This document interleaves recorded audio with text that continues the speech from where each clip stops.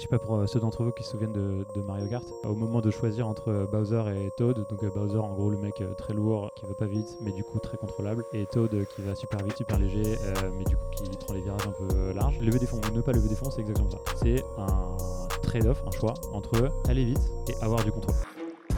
Gotta stay consistent. Hustlers, are you listening?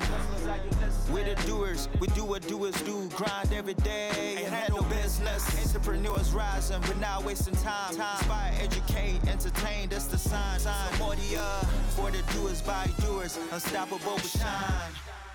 Bienvenue à tous. On va parler de plein de choses. On va parler entrepreneuriat, on va parler levée de fonds. J'ai regardé un petit peu qui était là, qui avait déjà levé des fonds, qui était là pour lever des fonds, qui est entrepreneur de manière générale, avec ou sans lever des fonds. Ok, pas mal. Ah, putain. Et qui est investisseur en angel ou VC. Ok, quelques-uns quand même. Bon, j'espère que vous allez apprendre des trucs. Trop bien. Bah, en tout cas, trop content d'être là et trop content de vous parler de ça. Donc rapidement, je vais peut-être vous présenter qui on est, Alven, donc le fonds pour lequel je bosse et qui je suis moi. Alven, c'est un fonds de venture capital. On existe depuis 23 ans, donc on n'est pas exactement nouveau. On a commencé avec un tout petit fonds qui faisait 8 millions d'euros à l'époque. Je vous rassure, je n'étais pas là à cette époque-là. Et là, maintenant, on investit notre 6e fonds qui fait 350 millions d'euros. Donc légèrement plus gros, mais la stratégie n'a pas tellement changé. C'est toujours d'accompagner les meilleurs entrepreneurs européens, où qu'ils soient, 70%, peut-être 75% en Europe, 25% européens basés aux US, dès les tout premiers jours de leur startup. Ça ne veut pas dire qu'on va investir forcément au tout premier tour. En tout cas, on adore discuter avec eux dès le début et suivre un petit peu leur évolution, on en reparlera. On est concentré sur vraiment le début, quoi. Seed, série A, à peu près moitié-moitié. Des tickets d'investissement de 1 à 12 millions d'euros peut-être pour un premier ticket d'investissement. Et on garde des réserves, et ça c'est important, je vais en reparler, pour pouvoir réinvestir dans des boîtes au tour ultérieur. Donc en général, quand ça se passe bien, on n'investit pas seulement une fois dans une boîte, on investit 2 fois, 3 fois, 4 fois. Chez Conto, on a investi dans 4 tours différents. Chez Dataiku, on a investi dans 4 tours différents. Chez Algolia, 5 je crois. Donc voilà, on arrive tôt et on reste là. On a des bureaux à Paris et à Londres, mais bon, on s'en fout un peu ça. On fait de la tech de manière générale. Dans les logos que vous voyez en dessous, il y a peu de rapport entre Cézanne et Dataiku. Ce qu'on cherche, c'est avant tout en fait, de nous faire guider par des entrepreneurs exceptionnels, ambitieux, qui ont un secret en fait, sur leur marché, qui nous apprennent des trucs, qui nous embarquent avec eux, plutôt que de dire on est spécialiste de tel ou tel secteur, on fait de la fintech, on fait du je sais pas quoi. Bien sûr, on a des vues sur des secteurs, mais globalement, on se laisse avant tout guider par des personnes exceptionnelles qui s'attaquent à un problème exceptionnel. Peut-être que certains de ces logos vous parlent. Il y a du consumer, Cézanne, typologie, il y a du Happen, il y a du B2B SaaS très techno avec Dataiku, Algolia, il y a du B2B SaaS moins techno avec Job Teaser, Conto. Mais tout ça, c'est des entreprises qu'on a accompagnées, peut-être à part Stripe, on y arrivera un peu plus tard, mais tout ça, c'est des entreprises qu'on a accompagnées quand il y avait uniquement l'équipe fondatrice ou l'équipe fondatrice et peut-être aller max 10-12 employés. Donc c'est vraiment au tout début jusqu'à des boîtes qui font des centaines de millions de chiffres d'affaires partout dans le monde. Comment est-ce qu'on bosse ? Alors, dans les fonds de venture capital, il y a un peu de tout. Il y a des gens qui font 2 tickets par semaine comme Kima, du coup je fais je sais pas combien par an. Il y a des gens qui font très peu, il y a des gens et ça. Nous, on a une règle assez simple. On en fait 1 à 2 par partenaire par an. On est 6 partenaires. Du coup, on en fait entre 8 et 12 quoi, en tout. Et ça paraît peu de se dire je suis investisseur et en fait mon taf c'est de faire max 2 investissements par an nouveaux. Et en fait, la raison pour laquelle on fait ça, c'est que on a envie d'avoir beaucoup de temps ensuite pour pouvoir vraiment accompagner les entrepreneurs. On reviendra sur comment, pourquoi on fait ça. Mais beaucoup de temps sur 2 choses. La première, c'est vraiment les accompagner stratégiquement sur, au début, trouver leur marché, trouver la bonne porte d'entrée pour entrer dans ce marché, itérer sur les premières versions du produit, sur la manière de le vendre, à qui, comment, pourquoi, nanana. Et deuxième point, c'est le recrutement. En gros, il y a plein de raisons pour lesquelles les boîtes peuvent planter. Le marché, les entrepreneurs qui se mettent sur la gueule, font plein de trucs. Mais nous, ce qu'on veut éviter, c'est que ça plante parce qu'on n'a pas recruté les bonnes personnes au bon moment. Du coup, on s'implique beaucoup sur le recrutement. Moi, rien que cette année, j'ai dû faire, je sais pas, entre 8 et 12 recrutements sur mon portefeuille. Et donc, soit on recrute quand on arrive très très tôt les 8 à 10 premiers, une partie des 8 à 10 premiers membres de l'équipe, au-delà de l'équipe fondatrice, soit quand on intervient un tout petit peu plus tard, on recrute les managers, donc les head-off, les VP, les C-level. Et ça, on le fait nous, équipe d'investissement dont je fais partie, donc on est 10 au total sur 15 personnes. de l'équipe d'investissement, 6 associés, 8 personnes en tout qui font des chèques et 2 personnes associées qui nous aident à sourcer des deals. Et le troisième truc, alors c'est pareil un peu cheesy et tout, mais c'est le support inconditionnel aux fondateurs. J'ai tous mes entrepreneurs de mon portefeuille sur WhatsApp toutes les semaines, parfois sur des questions ultra importantes comme la semaine dernière, je viens de virer mon VP Engineering et c'est la merde et mes devs sont démotivés parce que leur boss s'est fait virer et donc comment je fais pour remotiver les gens, à des sujets ultra tactiques de j'ai besoin de parler à telle personne chez j'en sais rien, LVMH, est-ce que tu peux me faire une intro? Et donc c'est vraiment un peu la conciergerie de luxe quoi, mais on parle à tous nos entrepreneurs toutes les semaines sur plein de sujets. Et donc du coup la conséquence de ça, c'est que on fait peu d'investissement, on s'implique beaucoup. Comme on s'implique beaucoup, on préfère bosser pour nous plutôt que bosser pour les autres. Et donc du coup on aime bien être ce qu'on appelle lead ou co-lead, c'est-à-dire prendre la majeure partie d'un tour de financement. Donc je sais pas, si une boîte lève 3 millions, on va plutôt être la personne qui en met 2 ou 2,5 que la personne qui met 0,5. Parce que du coup, comme ça, on aura une part du capital qui sera plus élevée et du coup, on bosse pour nous plutôt que pour les autres. Voilà, et rapidement sur moi, donc je m'appelle Bartosz, j'ai 32 ans. J'ai quasiment fait du venture capital toute ma carrière. J'ai fait un peu de banque d'affaires avant et un peu, j'ai bossé dans une startup vite fait. J'ai commencé en 2014, fin 2014, en venture capital dans un fonds qui s'appelle Xange, peut-être que certains d'entre vous connaissent. Et l'écosystème était pas du tout pareil, quoi. Genre, il n'y avait pas ce genre de médias, il n'y avait pas du tout un engouement pour l'entrepreneuriat qui était comme ça. Toutes les startups venaient nous voir plutôt que le fait que ce soit nous qui allions chasser les boîtes. Donc ça a quand même pas mal changé. On était, je pense, peut-être 10 fonds à Paris, max. Dans ces 10 fonds, il y avait 4-5 personnes max par fonds. Donc on était 50 à faire mon métier. Là maintenant, à Paris, je pense qu'on est, je sais pas, 500, facile, plus que ça, même chose. Alors, donc x10 en 8 ans. Ensuite, je suis parti en Suède dans un fonds qui s'appelle EQT Ventures. C'est la partie venture capital d'un énorme groupe de private equity qui gère 100 milliards, un espèce de paquebot.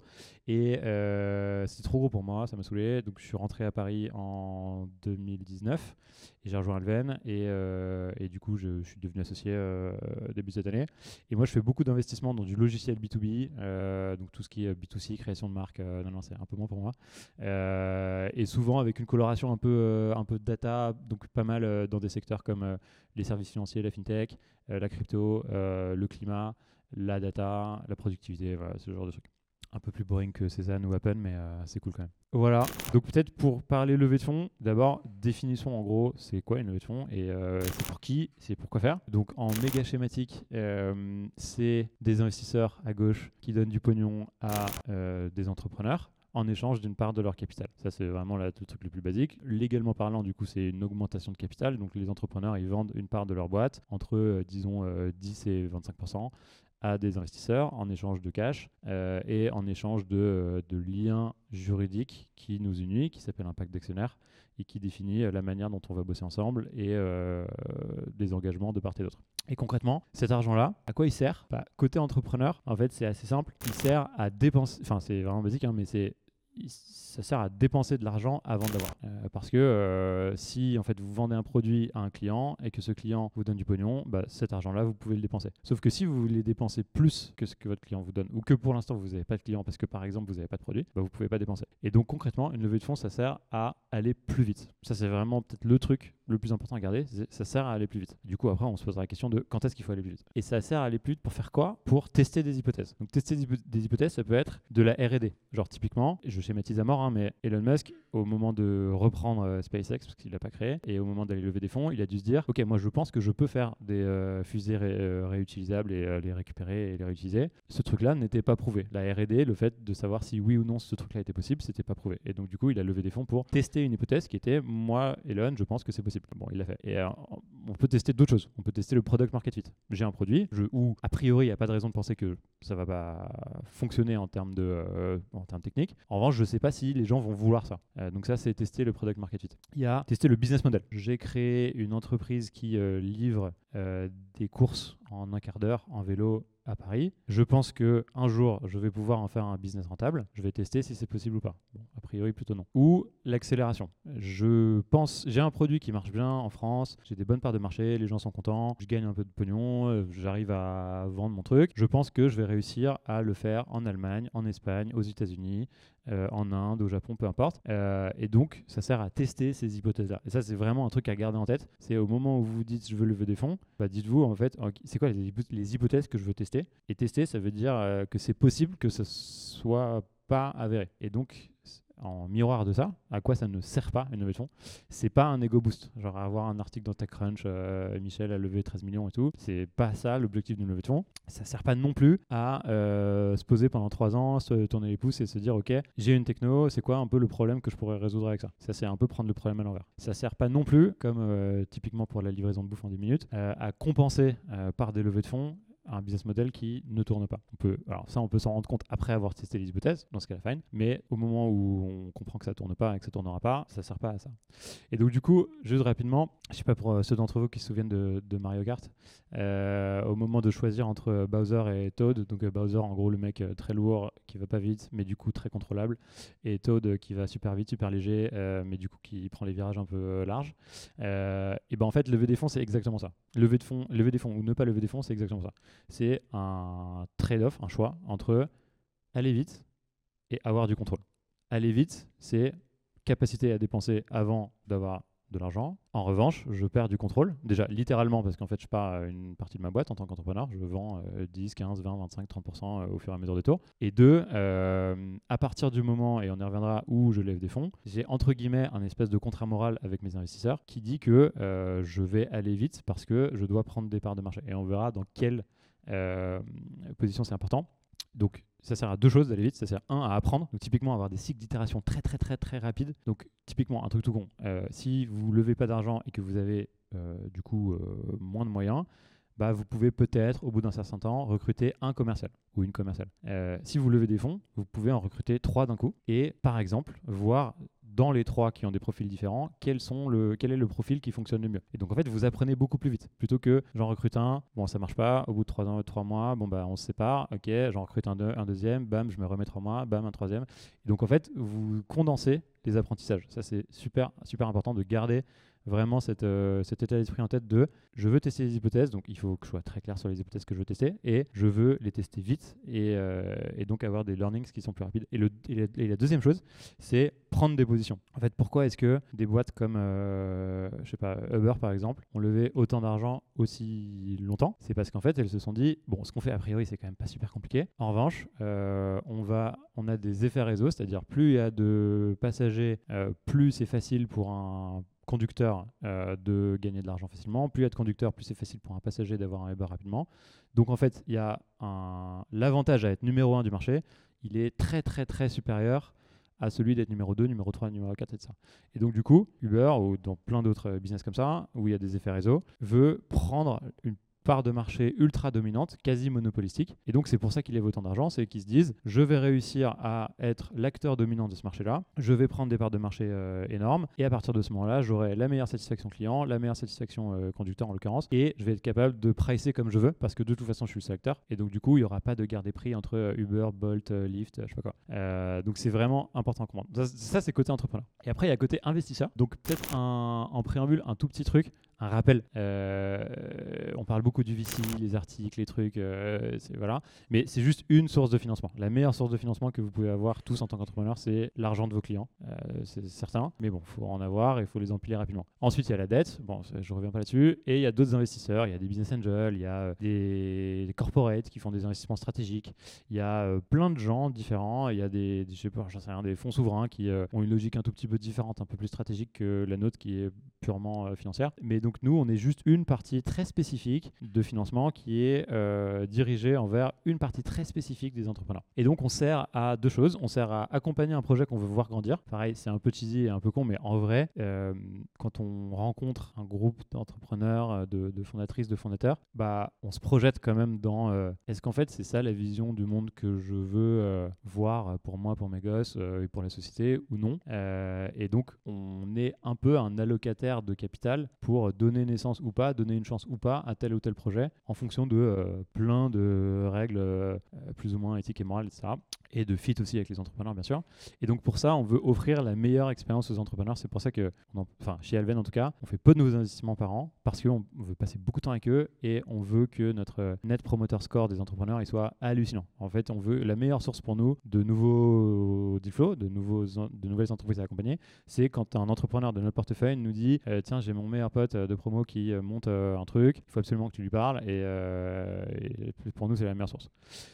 Donc ça, c'est la première chose à laquelle on sert. Et la deuxième, c'est à offrir la meilleure performance à nos propres investisseurs, parce que c'est évidemment pas notre argent qu'on investit. On n'avait pas encore 350 millions de dispo à mettre dans les startups.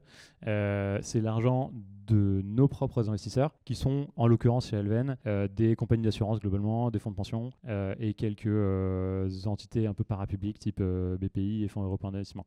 Et donc eux, ce qu'on leur promet, c'est une exposition à une classe d'actifs un peu particulière, très peu liquide, très risquée, mais en revanche très rémunératrice quand ça fonctionne bien. Et donc, pour le dire concrètement, on fait bien notre boulot quand, au bout de 10 ans, on rend à peu près 3 fois l'argent qu'on nous a confié. Donc, pour bien faire notre boulot, il faut que les 350 millions deviennent un peu plus d'1 milliard, quoi.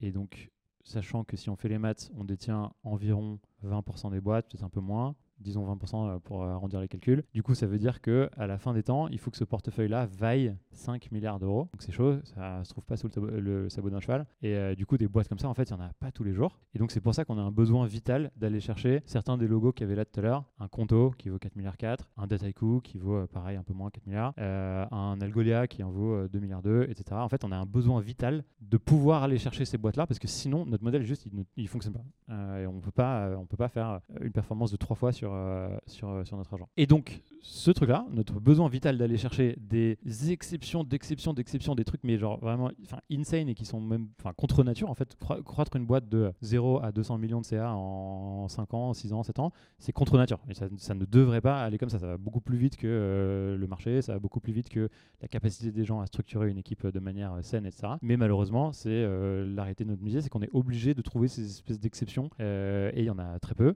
Donc c'est pour ça qu'au moment de faire notre choix, on essaye de maximiser la probabilité de tomber sur ces trucs-là. Et c'est pour ça qu'on a des critères d'investissement qui sont, pour pouvoir faire 200 millions de chiffre d'affaires, il faut que le marché soit au minimum de 200 millions, parce que sinon on ne peut pas être plus gros que son marché.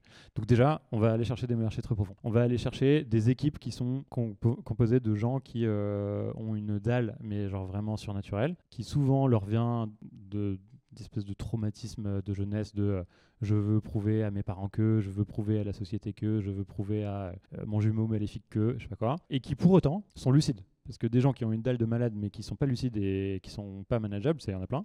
En revanche, des gens qui ont une dalle de malade et qui sont rationnels, organisés, structurés, lucides, ça c'est chaud. Ça, il y en a peu. Donc ça, c'est un peu les types de marchés, les types de personnes qu'on cherche. Et après, il y a les types de stratégies ou de play.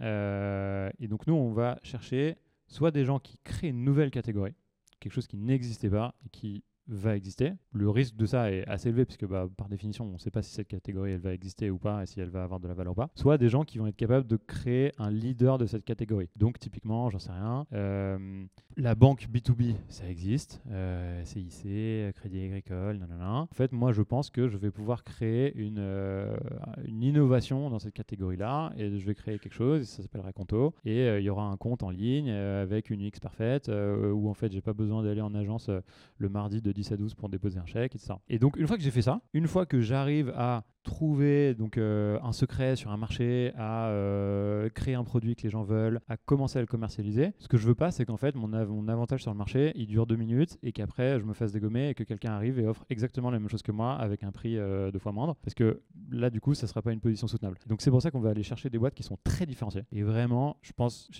pour vous donner un ordre de grandeur, on voit entre 300 et autour de 400 boîtes par mois, un truc comme ça. Sur les 400 boîtes par mois, on en rencontre vraiment en entretien physique ou Zoom, peu importe, mais peut-être 80. Et on fait du coup entre 0 et 1 investissement par mois. Et sur les 300, du coup, 400 moins 80 sur les 320 qu'on drop, dans la majorité des cas, c'est soit une question de différenciation, en fait, il y a 1000 autres acteurs qui font exactement ce que tu fais, tu as zéro différenciation, zéro angle. Donc qu'est-ce qui fait que en fait, c'est toi qui vas gagner un client plutôt qu'un autre? Ou des questions de taille de marché ou de potentiel de valeur de marché. Je sais pas si vous avez des questions. Good. Du coup, maintenant que... Enfin, ça, on va peut-être passer vite. Ouais, bon, en gros, donc, les avantages pour les entrepreneurs sont clairs, les avantages pour les VC sont clairs. Du coup, ce que cherchent les entrepreneurs, c'est clair. Ce que cherchent les VC, c'est clair. Avec qui vous pouvez le lever, ça c'est plus un truc un peu tactique, mais bon, Business Angel, on en a parlé. Et après, il y a deux types de fonds. Soit il y a des gens qui font que du site, donc ça va être du Kima, du je sais pas, First, et ça c'est des gens qui vont faire des petits tickets très tôt, souvent plus tôt que nous, mais pas forcément. Et eux ils ont des avantages, qui est qu'ils vont très vite, qui est que ils vont faire beaucoup plus de tickets d'investissement que nous, et qui connaissent très bien cette phase de seed. Ils ont aussi des désavantages par rapport à nous, qui sont que en fait ils peuvent pas remettre de l'argent, donc eux il n'y a pas ce truc de j'investis sur 4 tours différents, et donc du coup dans les moments où tout va bien et où tout le monde veut investir chez vous, pas de souci. Dans les moments où c'est plus compliqué et où en fait pour justement tester ces hypothèses il vous faut peut-être 6, 9, 12 mois en plus, c'est quand même pas mal d'avoir un peu de réserve, parce que en fait si nous on est convaincus mais que c'est trop tôt pour que le reste du marché soit convaincu, du coup nous on peut remettre de l'argent et rallonger la durée de vie de la boîte de 6, 9, 12 mois, le temps de prouver. Ce qui n'est pas possible avec les fonds petits. Voilà, mais bon, ça, je passe rapidement. Donc maintenant qu'on sait tout ça, je ne vais pas vous donner une liste de 10 erreurs à ne pas faire, de 10 conseils à suivre, il y a des milliards d'articles là-dessus sur Internet, mais juste, en fait, il y a plein d'entrepreneurs qui viennent nous voir ou qu'on chasse et qui, en fait, se mettent dans un mode un peu acteur. Genre... on m'a dit qu'il faut que j'ai cette posture-là avec les VC et que les VC, il faut jouer sur le FOMO, il faut bluffer, il faut je sais pas quoi. Et ça, je pense que si vous êtes super fort à ce jeu, pourquoi pas, mais c'est très rare d'être très fort à ce jeu. Et donc du coup, dans la majorité des cas, c'est une stratégie qui est perdante parce que ça se sait très vite et ça joue en votre défaveur. Et donc du coup, ce que je voulais peut-être prendre l'opportunité en fait de ce talk aussi pour assainir un peu tout ce truc, et particulièrement après les années 2020-21 où c'était vraiment un peu n'importe quoi, tout allait très vite. Et du FOMO dans tous les sens, côté entrepreneur, côté VC, c'est n'importe quoi sur la vitesse de levée de fonds, les montants des levées de fonds, avec qui ça se faisait, c'était un peu nimp. Et donc juste de remettre un tout petit peu de rationnel, de calme et d'humanité dans ce truc-là. Et donc en fait, pour moi, le secret des levées de fonds, parce que c'était le titre du talk, c'est très simple, c'est dire ce qu'on fait, faire savoir ce qu'on fait déjà, dire ce qu'on fait et faire ce qu'on dit. Donc si on revient un peu sur ces trucs-là, pour moi, il y a 3 ingrédients d'une levée de fonds réussie. La première, c'est la lucidité. Donc être lucide, c'est d'abord être transparent avec soi-même sur est-ce qu'une levée de fonds, c'est fait pour moi? Est-ce que moi, je pense que en tant qu'entrepreneur, je suis le type de personne qui va s'arracher sur les 10 prochaines années pour faire un truc qui est contre nature parce que ça va très vite, très fort ou pas. Et il n'y a pas de jugement de valeur. C'est tout à fait OK de se dire non, en fait, ce truc-là, c'est pas pour moi. Moi, je préfère monter une petite boîte familiale qui fonctionne. Et franchement, je pense très sincèrement que les gens sont plus heureux en montant ce genre de truc. Mais dans ce cas-là, juste en fait, c'est un mode de financement et un mode de construction de boîte qui n'est pas fait pour un financement comme le nôtre. C'est tout. Et il y a plein d'autres modes de financement. Il n'y a pas aucun jugement de valeur. Perso, si j'allais monter une boîte demain, je suis pas du tout sûr que j'irais monter une boîte qui irait lever de l'argent ici. Et certainement pas avec Alven. Mais en tout cas, posez-vous bien cette question. Pour moi en tant que personne et puis pour mon business. Peut-être qu'en fait, j'ai un resto. Un resto, a priori, il va pas passer de 20 à 500 couverts en 2 ans. Donc en fait, ça sert à rien d'aller de lever de l'argent ici. Je peux ouvrir d'autres restos, mais c'est pas le même modèle de scaling. Donc lucidité sur ça, lucidité sur l'opportunité, donc les hypothèses qu'on va valider et le timing. Donc, je ne vais pas reprendre métaphore footballistique de la fight entre le karting et la Formule 1, mais c'est un peu ça. Donc, si vous avez un modèle, si vous avez des fondamentaux de boîte qui ne sont pas prêts pour accélérer, si vous mettez un moteur de Formule 1 dans un kart, vous allez droit dans le mur ou vous brûlez. Et donc, du coup, il faut bien s'assurer que vous avez effectivement un truc qui ressemble à une Formule 1 et que vous savez effectivement conduire ce truc-là, parce que ça va très vite, très fort. Et donc, le risque, si en fait on va trop vite sur un modèle ou une entreprise qui n'est pas structurée pour aller vite, c'est d'aller dans le mur. Et enfin, être transparent avec soi-même sur les hypothèses à valider ou pas à valider. Ou pas encore valider. Typiquement, une question que j'adore poser aux équipes fondatrices que je vois, c'est qu'est-ce qui t'empêche de dormir? Et la pire réponse, c'est non, franchement, ça va, pas de souci, je dors très bien, il me faut juste plus d'argent, mais tout est OK. Non, c'est pas vrai. Genre, une startup, ça va pas très bien. Ça va pas très bien. Il y a toujours des problèmes. Sinon, c'est pas une startup, c'est pas un espèce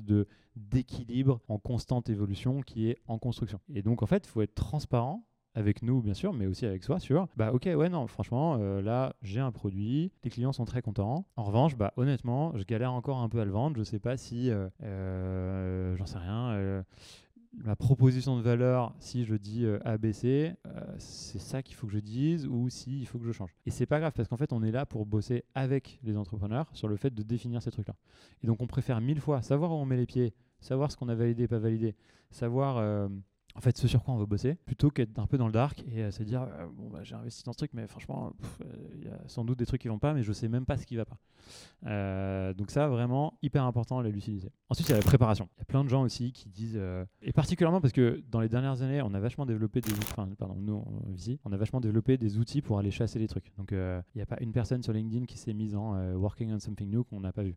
Il n'y a pas une personne qui, j'en sais rien, a posté un truc, un repo sur GitHub avec des étoiles qui s'emballent qu'on n'a pas vu.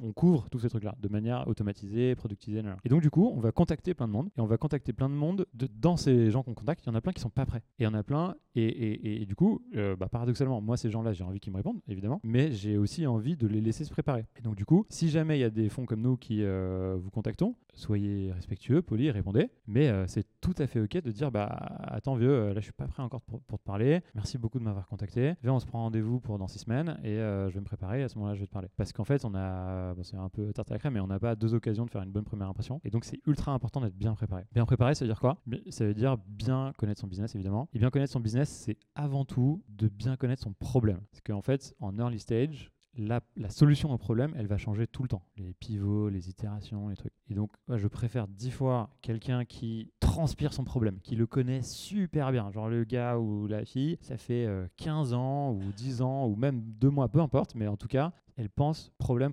matin et soir. Qui est le client? Comment il réfléchit? Pourquoi il a ce problème-là? Comment est-ce qu'il a essayé de le résoudre? Pourquoi est-ce que les solutions qui existaient jusqu'ici, elles n'ont pas fonctionné? Est-ce que c'est une question de satisfaction client? Est-ce que en fait ça marche mais c'est pas scalable? Est-ce que en fait ça marche, c'est scalable mais il n'y a pas de business model? Est-ce que donc vraiment tout connaître sur son problème et être très concret. C'est pas genre lire 2-3 articles ou un papier du BCG ou de McKinsey qui parle d'un problème. C'est vraiment aller parler aux clients, s'asseoir à côté d'eux et prendre une demi-heure et récolter cette espèce de moment de vérité où en fait vous avez commencé à parler d'un truc qui a rien à voir et à un moment le client dit non mais ça franchement la gestion des achats c'est l'enfer sur terre, NetSuite j'en peux plus, je m'arrache les cheveux, je sais pas comment ça fonctionne et c'est ça en fait qu'on cherche. Donc, bien connaître, être amoureux de son problème, expliquer simplement ce que vous faites. Dans tous les meetings entrepreneurs que je fais, le moment un peu de vérité c'est quand l'entrepreneur m'a fait son pitch et tout sur ses solutions et après j'essaye de reformuler avec des mots que un enfant de 5 ans comprendrait, un truc du type ok, donc concrètement, tu vends un logiciel à telle personne dans tel type d'entreprise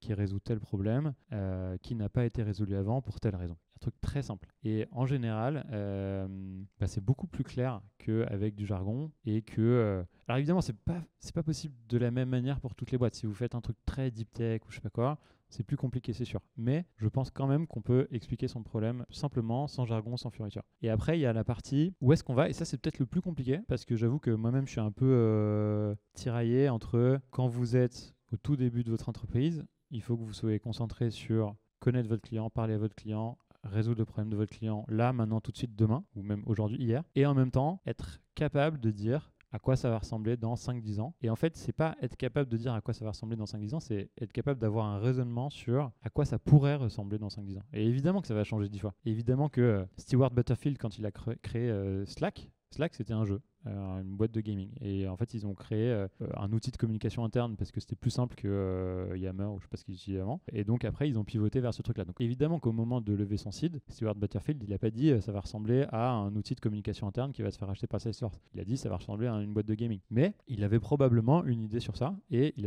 était probablement capable d'articuler une vision. Ce qu'on a besoin de comprendre, c'est est-ce que la personne que j'ai en face de moi, elle va être la bonne personne, elle va être capable de grandir avec l'organisation. Elle va être capable du coup d'aller vendre les 5 premiers contrats au premier client et ensuite d'aller recruter la top CFO qui a fait 5 IPO au Nasdaq et d'aller quand même convaincre cette personne-là de rejoindre sa boîte. Donc on a besoin de voir en fait cette capacité de projection, d'évolution de la personne. Ensuite, c'est un jeu de volume. Vous avez beau être super fort en pitch, c'est bien de parler quand même à plusieurs fonds parce que ça maximise les chances. Ne serait-ce que parce que en fait, chaque fonds a sa thèse d'investissement, chaque fonds a son timing. Peut-être que, j'en sais rien, vous venez me parler, mais en fait, j'ai 5 autres deals méga chauds et du coup, c'est pas le meilleur moment pour moi. Donc, en fait, malheureusement, au moindre petit accro, je vais finir par dire désolé, c'est trop tôt.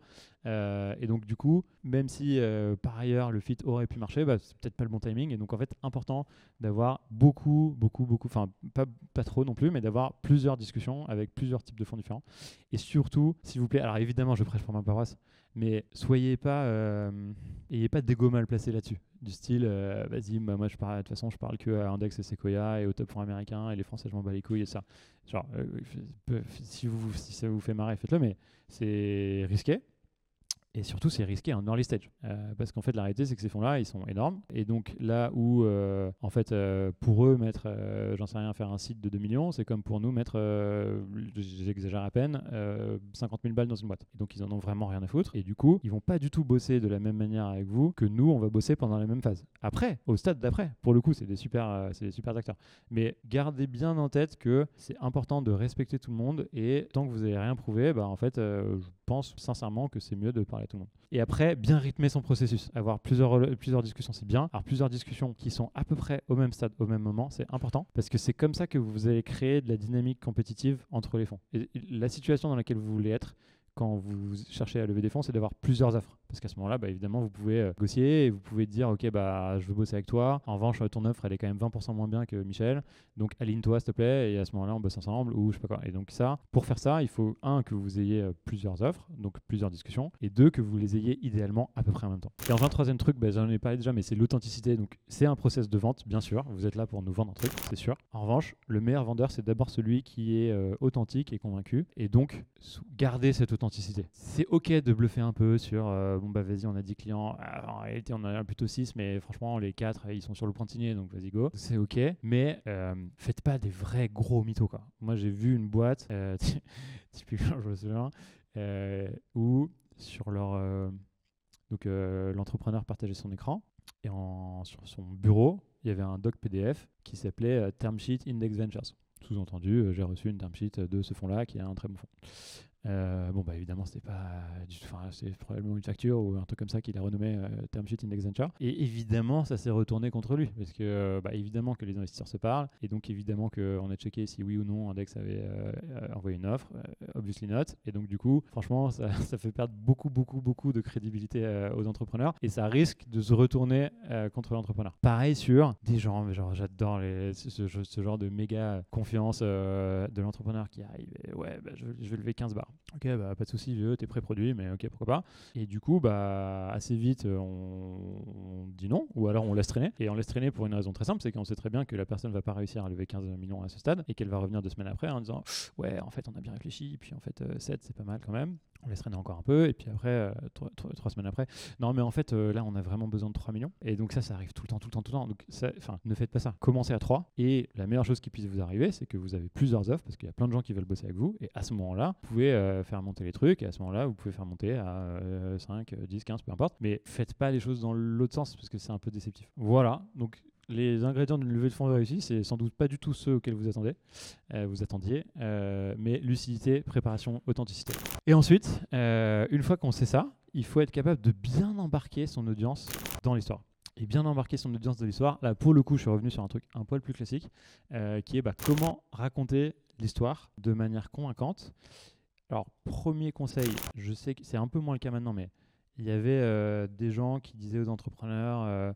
alors, il faut que tu arrives dans une salle de pitch et franchement, tu respectes pas les VC, tu leur pisses dessus, tu arrives sans deck, les mains dans les poches et tout. Bon, si vous êtes très fort sans deck, franchement, tant mieux, faites-le, mais c'est très rare. Et j'ai assisté à un pitch, c'était quand j'étais en Suède là. Donc non seulement, alors barrière de la langue de ouf, donc je vois des entrepreneurs, je les trouve pas trop mal, franchement intéressants et tout, bon chiffre, gros problème, bon drive, bonne énergie et tout. Le premier rendez-vous se passe très bien en français. Je l'ai fait venir voir le reste de mon équipe à Stockholm. Le reste de mon équipe, donc, il y avait des gens connectés depuis SF, depuis Londres, depuis Berlin, depuis Stockholm. Évidemment, le pitch se passe en anglais. Donc déjà un niveau d'anglais catastrophique, mais bon, ça, c'est la vie, il faut se préparer. Et deuxième élément surtout, pas de deck évidemment, parce qu'on pisse sur les investisseurs. Et du coup, le pitch dure, montre en main, 1 minute 15 sur 1 heure qu'on a fait booker avec tous les partenaires du fonds. Et donc là, c'est très long. Moi qui avais invité ces entrepreneurs, je me suis retrouvé à avoir 55 minutes de ramer, poser des questions. Et est-ce que tu peux revenir sur ce point-là? Est-ce que non. Et donc, ne faites pas ça. Soyez préparés et il y a un deck au minimum, ou peu importe le support, un Notion, une page Word, whatever, mais ayez un peu un truc qui vous aide, vous, à poser la réflexion, à la structurer, à l'organiser, à avoir des transitions, à avoir des chiffres. C'est important. Et donc, une fois qu'on a la forme, maintenant le fond, vraiment, passez beaucoup de temps sur le problème. Connaissez-le à fond. Et le message, en gros, pour nous, ça va être de dire, il existe un problème sur ce truc-là, et ce problème, il est gros, et il est de plus en plus gros, ou il a de plus en plus de valeur, ou il touche de plus en plus de monde. Et ce problème, c'est quoi? C'est quoi son impact en euros, tonnes de carbone, pourquoi pas, en heures passées, en frustration, en je sais pas quoi, sur qui? Quelle typologie de client? Quelle taille? Quel département? Quelle géographie? Quelle génération d'entreprise? Soyez très spécifique là-dessus. Quelles ont été les approches qui ont été tentées pour résoudre ce problème? Pourquoi est-ce que ça n'a pas marché? Pourquoi est-ce que ça a marché à une certaine échelle mais ça n'a pas scalé? Pourquoi est-ce que, j'en sais rien, c'est plus suffisant? Donc soyez très spécifique là-dessus. Ça, c'est vraiment la partie problème. Ensuite, on passe sur la partie solution. Donc, en gros, le message, c'est nous, entrepreneurs, on a une solution qu'on pense être 10 fois meilleure que ce qui existe et on va vous montrer pourquoi est-ce que c'est 10 fois meilleur. Et donc, avec des mots très simples, en quoi ça consiste, en quoi c'est mieux ou en quoi c'est différent et en quoi c'est plus adapté ou en quoi c'est, j'en sais rien, plus efficace, moins cher, plus rapide que les autres solutions qui ont été testées jusqu'ici. Pour qui? Parce que c'est tout à fait possible, et en général, c'est le cas, que ce ne soit pas une solution qui soit universellement meilleure, mais qu'elle soit meilleure pour un certain type de solution. Un certain type de situation. Et ça, c'est hyper commun. Et donc, quelqu'un qui dit non, franchement, mais mon logiciel, il est mieux en tout temps et en tout lieu, non, c'est pas vrai. En général, il est mieux pour une certaine situation très spécifique. Et c'est cette situation spécifique qui va vous permettre d'aller chercher de la part de marché dans ce marché très spécifique au début et ensuite de devenir plus gros. Pourquoi est-ce que cette solution est possible maintenant? Ça, c'est un peu la question tarte à la crème, mais on se la pose tout le temps, genre, why now? Pourquoi maintenant? Ça peut être un changement réglementaire, ça peut être un changement technique, ça peut être un changement de culture, ça peut être un changement de culture, je veux dire de consommation, quoi. Genre, maintenant, c'est accepté que n'importe qui reçoit des gens chez lui, donc en fait, Airbnb, maintenant, ça peut prendre, quoi. Alors qu'il y a 50 ans, ça aurait pas pris. Donc, soit ça soyez très... ayez une réponse à ça, même si, en fait, c'est peut-être une hypothèse pareille que vous voulez valider, mais ayez une réponse à ce truc-là. Et enfin, un peu la taille. Donc, je le disais, nous, on a besoin d'aller... on a un besoin vital, en fait, d'aller chercher des Stripe, des Conto, des Dataiku, des gros trucs. Et donc, si ça marche, et encore une fois, ce n'est qu'une hypothèse, ce n'est qu'un scénario, mais si ça marche, quelle taille ça peut avoir? En termes de revenus, en termes de nombre d'utilisateurs, typiquement, je sais pas, quand vous investissez dans un réseau social, on a fait un petit investissement dans Biril, puisque certains d'entre vous connaissent. La taille que ça peut avoir, pour nous, on va plutôt la mesurer en usage, en nombre d'utilisateurs, plutôt qu'en revenus aujourd'hui, parce que ça fait pas de revenus. Donc, ayez vraiment une idée de quelle taille ce truc-là peut avoir dans sa version actuelle, mais aussi dans une version légèrement modifiée de le produit sera comme ci, comme ça, et donc en fait, je serai capable de le facturer un peu plus, ou le facturer à des types d'utilisateurs que je n'adresse pas aujourd'hui, mais quelle taille ça peut avoir. Et enfin, quelle est la grande vision? Genre, concrètement, à 10 ans, vous voulez que cette boîte, ça ressemble à quoi? Vous voulez que en fait, les gens ils décrivent votre boîte comment? C'est un peu le moment où vous pouvez vous laisser aller dans un truc un peu lyrique et rêve et tout, mais c'est important quand même d'avoir cette vision-là, parce que c'est ce qui va vous faire vous lever tous les matins pour le faire. Et ensuite, en rétro-planning un peu, quelles sont les grandes étapes pour y arriver en partant de la vision et pour revenir vers le truc que c'est aujourd'hui. Et ensuite, 3 autres éléments. Donc, cette dernière partie-là que je viens d'écrire, c'est un peu la partie vision, rêve, voilà à quoi ça va ressembler dans 10 ans. Et en fait, une bonne vente, c'est un aller-retour entre le rêve et la réassurance. Rêve, réassurance. Et donc du coup, cette partie-là, c'est un peu la réassurance. C'est quels sont les éléments que j'ai déjà qui me font dire que en fait, ce truc-là, c'est possible, ou que la probabilité que ce soit possible est forte. Et donc ça, c'est typiquement où est-ce que vous en êtes en termes de validation sur le problème ou sur la solution. Ça peut être de la validation quantitative, de l'attraction d'usage par exemple, ou qualitative. J'ai 2 clients et demi, mais en revanche, ces 2 clients et demi, c'est des malades, ils m'appellent tous les jours pour me demander quand est-ce que la solution est live, parce qu'ils en ont vraiment vitalement besoin. Et ça, c'est une validation que vous êtes en train de raconter, c'est pas du pipeau, et qui a un intérêt. Et ensuite, il y a, du coup, comment est-ce qu'on va y aller? Donc voilà quelles sont les grandes étapes pour aller vers cette vision-là et construire à partir de ce que j'ai aujourd'hui vers demain. Donc c'est quoi la stratégie commerciale, produit, de construction d'équipe pour aller vers ça dans les prochaines années, prochains trimestres, prochains mois. Soyez hyper spécifique et capable de faire des allers-retours entre le très long terme et genre concrètement demain en me levant, c'est quoi ma prio numéro 1. C'est ça, franchement, la qualité numéro 1 d'un entrepreneur, c'est vraiment capacité de faire un aller-retour entre une méga vision qui fait se lever tous les matins et concrètement c'est quoi la tâche numéro 1 que je dois exécuter ce matin. Et à quoi ça peut ressembler aussi en termes de business, mais ça on en a parlé. Et enfin, dernier élément, c'est toujours dans cette idée de réassurance et évidemment pour mettre en avant l'équipe, mais c'est pourquoi est-ce que c'est vous les mieux placés pour le faire. Et nous, ce qu'on cherche, c'est des gens qui ont un secret sur une industrie, sur un problème. Ce secret, ça peut être, j'en sais rien, ça peut être je suis le seul, je fais partie des 10 personnes au monde qui faisaient partie de telle équipe technique chez Facebook pour créer telle solution de LLM. Bon, bah ça c'est plus ou moins un secret quand même. Mais ça peut être d'autres trucs, ça peut être j'ai vendu à des clients dans le secteur de la défense parce que j'étais en charge des sales chez Palantir et donc ça fait 15 ans que je vends à des gens dans le secteur de la défense et je vais créer une nouvelle solution pour des gens du secteur de la défense. Et mon secret, c'est que je sais exactement ce qu'ils veulent parce que ça fait 15 ans que je leur vends des trucs. Mais vous n'avez pas besoin d'avoir 15 ans d'XP évidemment pour le faire. Ça peut être plein d'autres trucs. Ça peut être je suis un obsédé de ce problème-là méga niche. Dans mon subreddit, on est 3 en fait à parler de ce truc-là. Et donc du coup, je connais ce truc mieux que quiconque. Mais ayez un peu ce edge. Le truc un peu déceptif nous qu'on voit souvent, c'est des profils de gens, bon franchement, tête bien faite et gens intelligents, des bons généralistes qui se lancent sur un sujet un peu un sujet d'exécution où il n'y a pas vraiment de différenciation technologique, ça va être vraiment à qui exécute le mieux le plus vite. Et donc en fait, le problème qu'on a avec des gens généralistes, c'est que ils vont être très smart et très complets et tout, mais ils n'auront pas vraiment ce edge capable de dire ok, en fait, j'ai vendu une solution de comptabilité